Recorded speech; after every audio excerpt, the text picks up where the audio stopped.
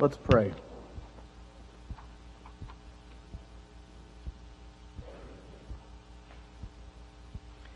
Father, as we come before your word, we're mindful that you have promised that in it and by your Spirit you will work upon our hearts, that you will grow fruit here. And so we ask, Holy Spirit, that you would come and reap what you've grown. Stir us up, Lord, that we might attend this with faith, knowing that you speak from these pages, and even as your servant speaks. Lord, so much in us, indeed everything in us, calls for our rejection. But we praise you that in Christ we are fully accepted. For we are not in ourselves no longer, but we are alive in Him. Come and minister to us for the sake of your name and for the good of your church, we pray. In Jesus' name, amen.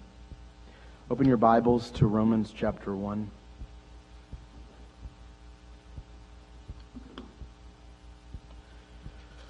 Romans 1.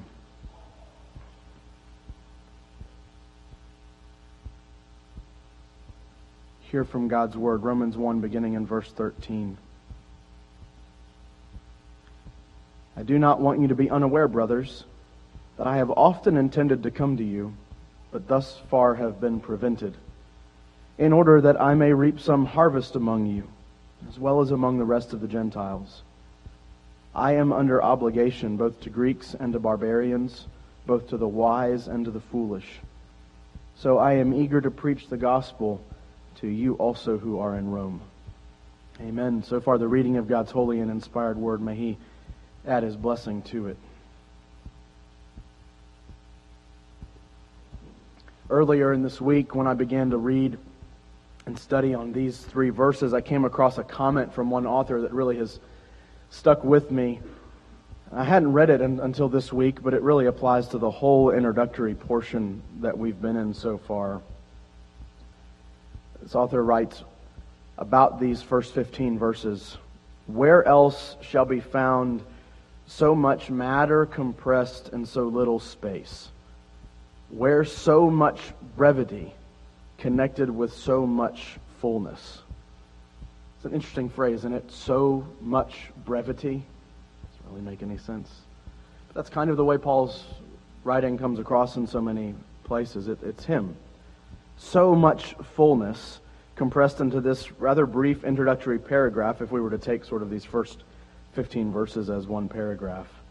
You know, maybe you felt like it at some point, the way I felt as we've started this book, you know, saying to yourself, how can Paul have so many different thoughts in such a small little section of paper? So many things going on in these verses. I mean, he's here and he's there and he's back again and all around and up and down and in and out. The cram-packed characteristic of these first 15 verses will soon dissipate. I mean, you can just flip through the pages and see, right? 16 chapters. Brevity is not the theme of the letter to the Romans, okay? But these verses serve as that pivot point from this full brevity to an expounding of the gospel. You know, looking ahead a little bit, giving you a little bit of a preview, it's that reference to the gospel in verse 15 that pivots him into verses 16 and 17, the thesis for his letter, that then pivots him into verse 18 where he begins to talk about the righteousness of God, the sinfulness of mankind, and all the things in the gospel that flow from God's mercy and love for us. All that is to say that we're sort of at a turning point. We're about to be, at least. That these verses, beginning in 13, walk us into a pivot point to the main thesis of the book. He's coming to the end of his introduction and about to begin the meat of the letter. And as we look at these last few verses of the introduction, remember that in 8 through 12, the last time we were together, Paul opened up a little bit about his affinity for the Roman Christians. Remember, look back, verse 11. "For I long to see you, that I may impart to you some spiritual gift to strengthen you, That is, that we may be mutually encouraged by each other's faith, both yours and mine. He had never met them before, but he longed to be with them. He knew that the common faith they shared, that he had heard about back from verse 8, he knew that when they got together, there would be this mutual strengthening, a mutual encouragement and fellowship together in the gospel of Jesus Christ. And so he longed to be with them. And that was one of the main reasons that he's given, at least so far, that he wanted to go and be there, was for this mutual strengthening. But now, in verses 13 through 15, he continues that train of thought that he began back in verse 8. And he's going to do two things for us. First, he's going to explain why he hasn't visited yet. And then he's going to explain another reason that he intends to do so. And that's really how we're going to take it tonight. Verse 13, really the first half of verse 13, and then the rest of it down through 15. 2 points. First, why Paul hasn't visited Rome yet. And second, why he intends to do so. And really, we may say why he must do so. Look at the beginning of 13. I do not want you to be unaware, brothers, that I have often intended to come to you, but thus far have been prevented. You know, in 8 through 12, he talks about wanting to be there. I long to see you. And it's entirely understandable. It's very likely that in the minds of the Roman Christians, they were beginning to wonder, well, then where are you? If you want to be here so bad, why aren't you here? There are ships you can get on. You've been traveling around this sea of, that we live on. You've been around. Why haven't you come yet? And so 13 at least begins to answer that question. They didn't know, and he had often intended to come. That phrase at the beginning of verse 13 is actually one of Paul's favorites. I do not want you to be unaware. It's a it's a figure of speech that is expressing something. We might even say it's emphasizing something by the negation of its opposite. That doesn't make any sense. Let me explain. Think about the phrase, not a few.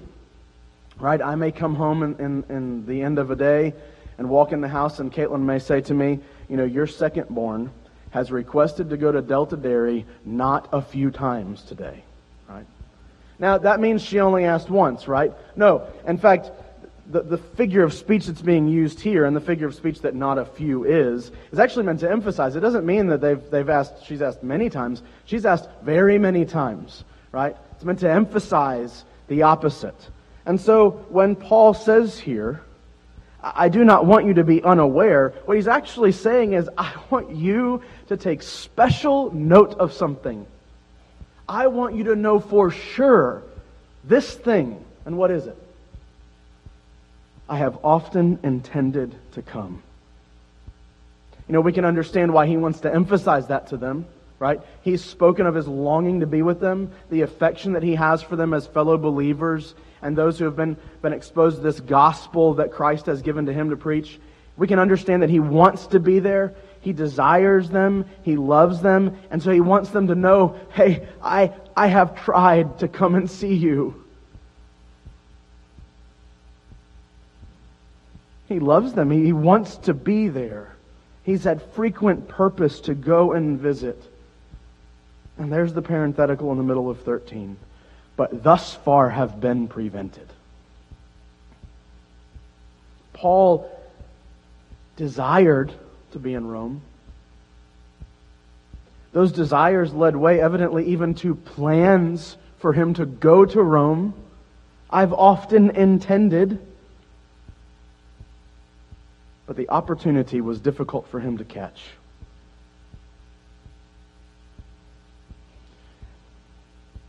There's a lesson here about the providence of God and the hindrance of our own plans. What may immediately crop up into your mind is what came into mind, Proverbs 16, verse 9. The heart of man plans his way, but the Lord establishes his steps. Right? That's a classic verse on the providence of God. And let's back up just a minute. Use some Westminster logic here. God's decrees are that He has foreordained everything that's ever going to happen. And His providence is His bringing that all to pass. His providence is His seeing to the movement of everything to its intended end. And sometimes providence, let me back up. Pardon me. Always, God's providence is what's moving things along. And so the author of Proverbs 16 can say, yeah, the heart of man plans his ways, but the Lord establishes his steps. It's not saying there's anything wrong with us making plans, and certainly we should, for all sorts of manner of things in our lives. But the Lord is the one who ultimately determines what's going to happen, what's going to come to pass. It's all going to be for His glory and for the good of His people. Think about 2 Samuel chapter 7. David desired to build a temple for the Lord. But the Lord told him not to. Here, I'll just read a couple verses from the beginning of 2 Samuel 7. Now when the king lived in his house, and the Lord had given him rest from all his surrounding enemies, the king, this is David, said to Nathan the prophet, "See now, I dwell in a house of cedar, but the ark of God dwells in a tent." Nathan said to the king, "Go, do all that's in your heart, for the Lord is with you." David looked around and he thought, you know what? We've got peace and prosperity in the kingdom, and I live in this wonderful palace that I have been allowed to build by the Lord, and he still lives in the tent that was designed in the wilderness. Surely it's time for me to build something more substantial for him, right? David's desire is good. His plan is righteous and pure. He desires to honor the Lord. And Nathan the prophet doesn't know any better in this particular moment. He doesn't see anything wrong with that. He says, go and do it. It's a good plan. There's nothing wrong with David's plan. But just a verse later, after Nathan says, go do it, it says, and the Lord came to Nathan and said, go talk to David. You go and pull David back a little bit. And in the words that the Lord gave to Nathan to speak to David, He says this, I will give you, speaking to David, rest from all your enemies. Moreover, the Lord declares to you that the Lord will make you a house. When your days are fulfilled and you lie down with your fathers, I will raise up your offspring after you, who shall come from your body, and I will establish His kingdom. And I'll just pause there for a minute. There's a whole lot here, right? David wants to build God a house, and God says, no, I'm going to establish your house. And all of this is pointing to Jesus. But what we want to see here is what He says in verse 13. He, speaking about David's son, He shall build a house for my name, and I will establish the throne of His kingdom forever. You know, we know how history played out. David didn't build the temple. Solomon built the temple, right? His son was brought to the throne, and he built the temple. David's plan was good and right. But in God's providence and His purposes, He pulled him back. Not dissimilar to what's going on here with Paul. I have often intended to come to you, but have thus far been prevented. You can scour the rest of the pages of Romans. You won't find the answer to why he couldn't come. You can't really figure it out. There are several options that exist out there, but we don't really know the answer to why he didn't come. Except we can say that in God's providence, it was not time. Robert Haldane, commentator on Romans, says this: the times and the ways of God's providence are often unknown to us. And therefore our desires and our designs in His service ought always to be cherished in submission to His divine wisdom. What's he saying? Well, he's saying it's not bad for you to have plans. It's not bad for us to look ahead and to think of things that we'd like to do in service to God and in living our lives before His face in this world. But we should always hold those things loosely. Always hold them in submission to God's divine will, which we know not how it will trace out. You know, how often do you feel, Christian, like your plans get disrupted? And I'm even talking about mundane things here too, right? Every single day, my day doesn't go the way I plan. We can all pretty much say that, can't we? It's not that I have a day that I remember where everything went exactly the way I had blocked it on my calendar. And I'm one of those weird guys. I block everything on my calendar. But wonderful feature of our phones and our technology is that you can pick up that little block and move it to where it actually happened, right? Because somebody called me, or somebody walked into my office, or somebody was crying before I left the house, or maybe even much more difficult things happen, right? Our days don't go according to plan. We must hold them loosely. We can intend, but we live in submission to the divine wisdom of our God. You know, plans that you make to go out of town on vacation, right? And get some rest and relaxation. How often have those plans been disrupted? Where you come back more stressed out than when you left? Because because I couldn't get the rest I planned to get, right?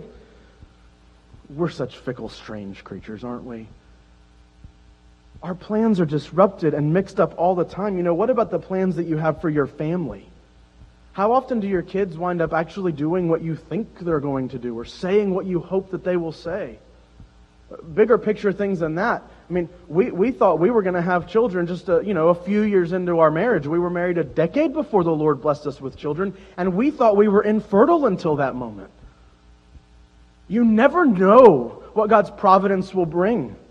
Everything in our life, isn't it always just upended by His plans and His purposes? And it's not a bad thing that they're upended. Most of the time it's better for us to go God's way than our way. A little tongue-in-cheek there. It's always better for us to go God's way than our way. What about your plans for your own sanctification?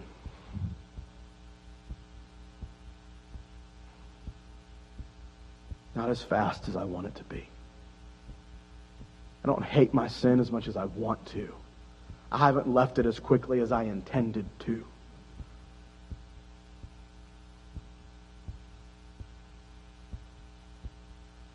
The upset of our plans isn't always bad. John Calvin says it like this. He says, we learn that the Lord frequently upsets the purposes of His saints in order to humble them, and by such humiliation to teach them to regard His providence, that they may rely on it. He says, it is indeed the presumption of impiety to pass by God, and without Him to determine on things to come, as though they were in our own power. That's what Paul recognizes. Paul recognizes that it wasn't in his power to do whatever he saw fit. Again, not a comment on the morality of his intentions. But he simply knew that he intended and it was prevented. And this is life as a Christian. This is life under the hand of God for whoever you are. And it's the presumption of impiety for us to forget about God when we make our plans. Calvin goes on later in that same comment, and he draws a distinction between those who deal well with hindrances in their lives and those who deal poorly with hindrances in their lives. Don't identify yourself too quickly, because he separates them between believers and unbelievers. Listen. Thus, Calvin says, the hindrances of the godly and of the unbelieving differ. And so the question, before I read the rest of his statement, the question in your mind here is how do you respond to the hindrances that are placed in your life, to the upending of your plans? What's your response when things happen that you didn't expect to happen and you have to do something different? He says, the unbelieving perceive only that they are hindered when they are restrained by the strong hand of the Lord, so as not to be able to move. They just think they can't do what they wanted to do. He says, but the godly are satisfied with a hindrance that arises from some approved reason, nor do they allow themselves to attempt anything beyond their duty or contrary to edification. Listen to that. The godly are satisfied with an hindrance that arises from some approved reason. What's that approved reason? What's the approved reason for all the hindrances that come into our life? Is that God is with us and will never forsake us, and everything is moving in a good direction regardless of what our plans fail to come to pass. To find comfort in that. And in Paul's even short, brief comment there, I've often intended, but have thus far been prevented. That's the way we live our Christian life. I intend, but I've been prevented. And we keep pressing on. We keep pressing on. We trust the Lord in all those things in your day-to-day that never goes the way you plan. You got to move the blocks around. The year-to-year and the family planning and the expectations and the sanctification. In that you trust the Lord. You pray down the power. You're dutiful in what He's given you. And you trust that He will bring sanctification to bear in your life one day, someday, unto glory. We trust Him. And we walk with Him. We do not fear. Paul intends to go, but he's thus far been prevented. But I want you to see that he kind of leaves that off now, right? Because he's writing the letter. He's not there. I've intended to come, but I've been prevented. He's going to start to write much of what he wants to speak to them. But just before he gets there in verse 16, he reflects a little bit more on the reason that he wants to be there. The reason that he desires to go to Rome. The reason that he gave originally was not as if this cancels it out, but one of the reasons he's given us for why he wants to go to Rome is back in 11 and 12, which we already referenced, right? He wants to go for that mutual strengthening. But here, he gives, and I know this sounds strange, but he gives a broader purpose, and yet one that is much more specific. It's a bigger purpose with a very specific aim. And he breaks it down for us here in the middle of 13 through the end of 15 with two sort of purpose statements followed by a concluding declaration. Let's just walk through these verses and let's see. 1, Paul says there in the middle of 13, in order that I may reap some harvest among you, as well as among the rest of the Gentiles. I've intended to come in order that I may reap some harvest among you. Literally it says there, in order that I may have some fruit among you. And the idea of fruit should bring up all sorts of things into your mind about passages from the Gospels, because Jesus loved to talk about fruit.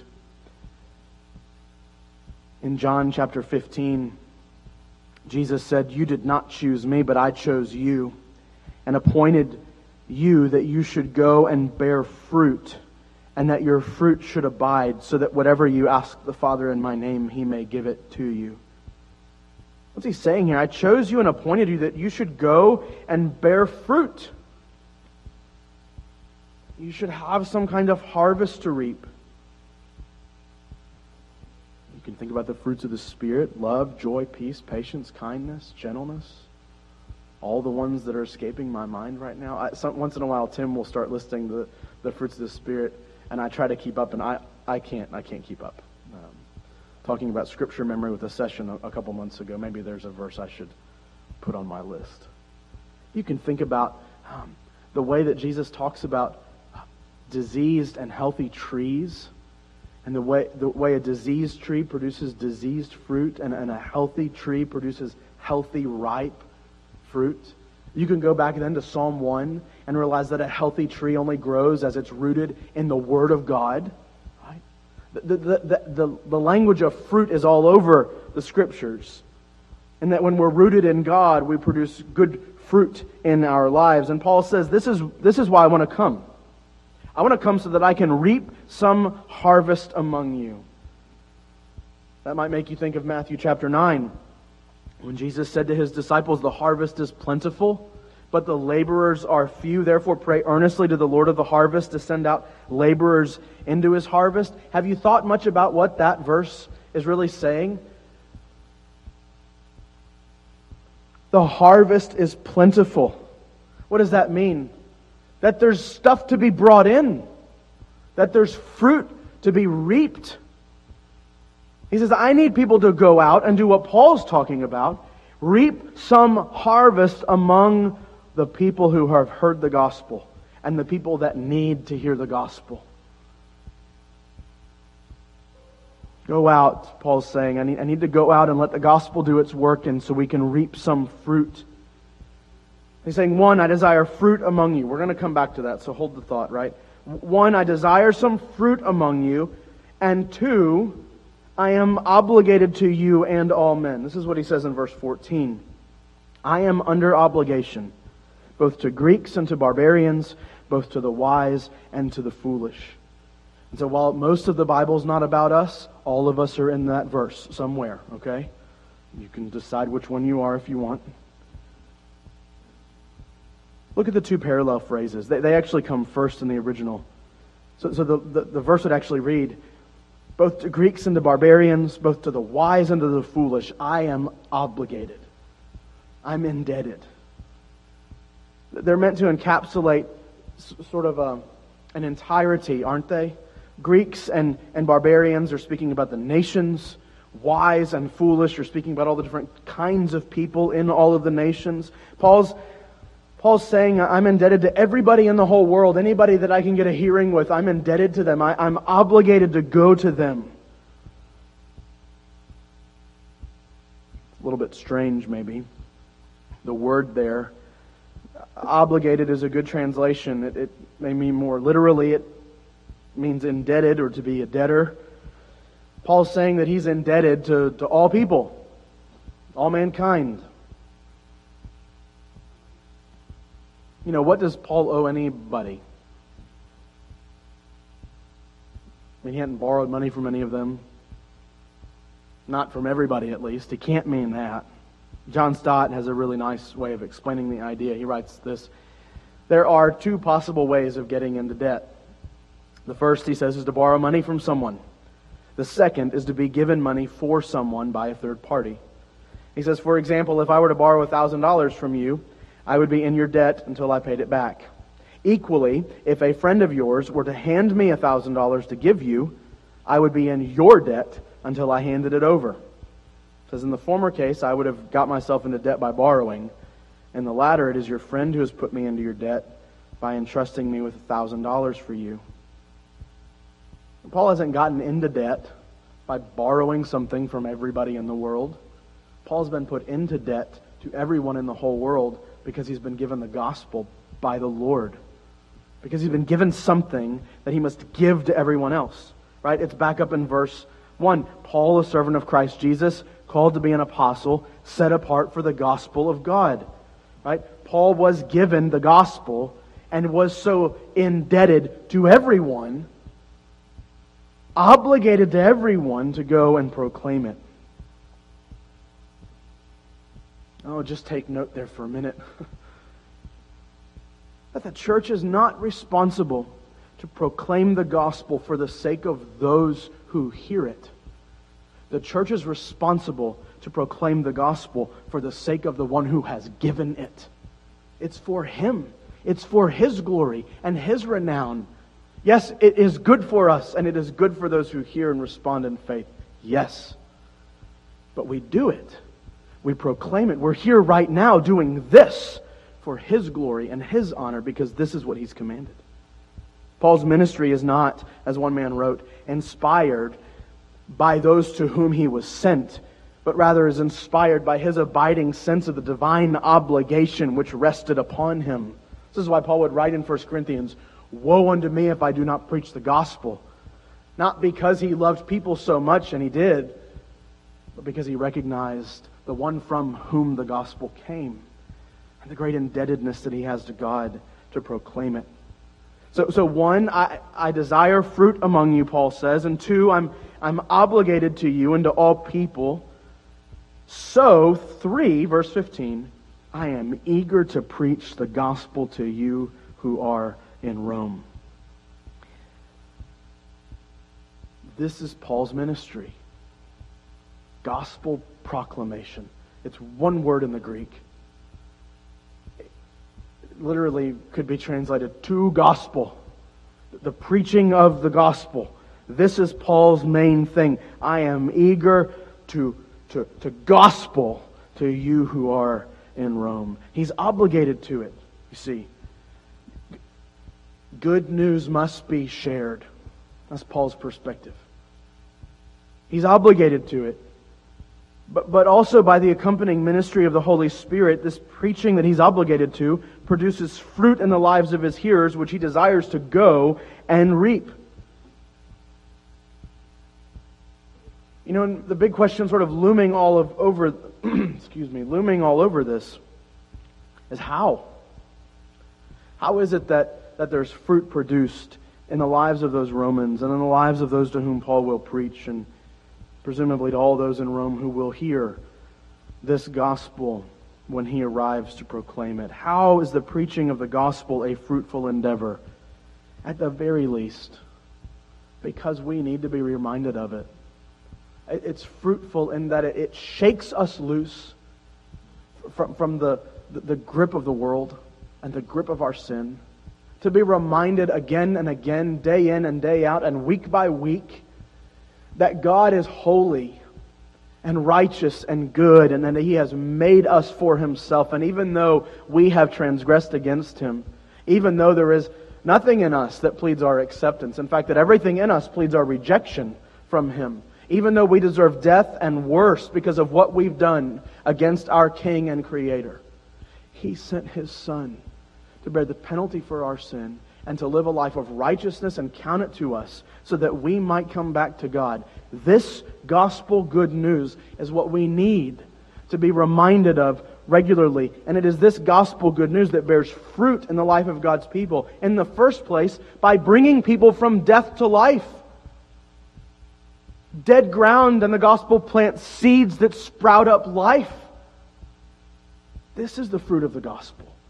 And the fruit of the gospel is also seen when you speak kindly to your neighbor, and when you catechize your children, and when you walk with God in all the ways that He's given to us. This is the fruit of the gospel as we remember it regularly.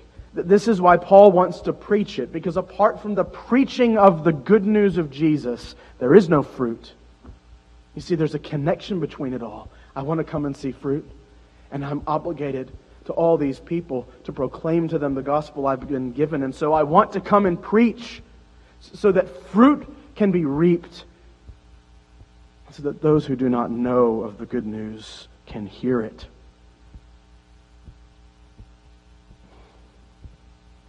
Two points of application as we close. First, if it's so significant to Paul that the gospel be preached, it is so important for us to sit under the ministry of it and to bring forth the fruit of it in our lives. Here's from Larger Catechism 160. It is required of those that hear the word preached that they attend upon it with diligence, preparation, and prayer. That means there's something to do before the worship service, just if you're paying attention. They are to examine what they hear by the Scriptures. They're to receive the truth with faith, love, meekness, and readiness of mind as the Word of God. They're to meditate and confer of it. That means talk about it. They're to hide it in their hearts and bring forth the fruit of it in their lives.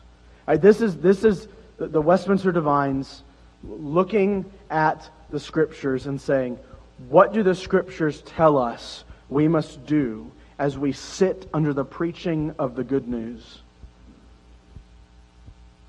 We must treasure it and love it.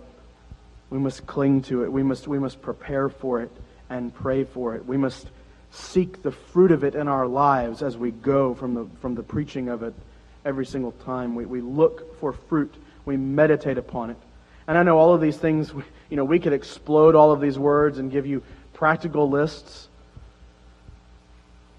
But it's important that you think about this and that you pray and ask the Lord to give you practical steps for yourself. What is it to bring forth the fruit of the Word in your lives? It is to study it and to think about it and trust the Holy Spirit to bring it to bear. So sit under the preaching of the gospel and look for fruit. And secondly, if the preaching of the word is so significant to Paul as an apostle, if there is such an obligation to him that he proclaims it, I would posit to you that it is important for you to pray for preachers. And I mean this in two senses. Current preachers, so you should pray for me and Tim. You have to love self-serving sermons. I mean, this is fantastic. Get to tell y'all to pray for me. No, but really.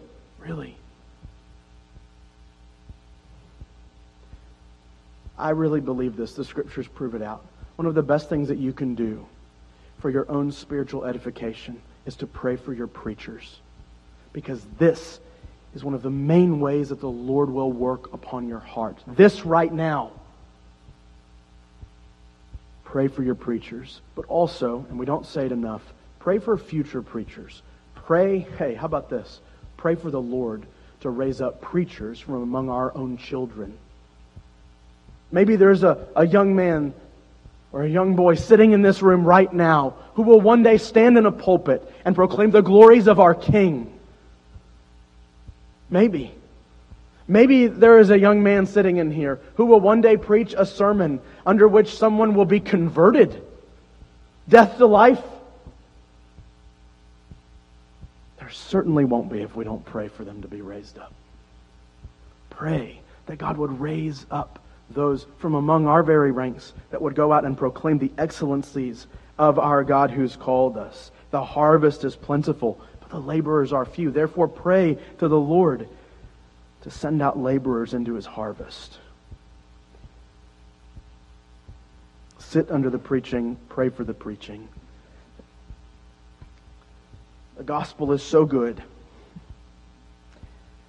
I'd encourage you to go and read Romans this week all the way through and get a great grand picture of it. Paul intended to go be with them so that he might preach to them the wonderful gospel of Jesus Christ. We are sinners in desperate need of a Savior, and that Jesus is the only way of salvation. Aren't we glad that we've been handed that gospel? May the Lord stir our hearts to trust it more and more. Amen.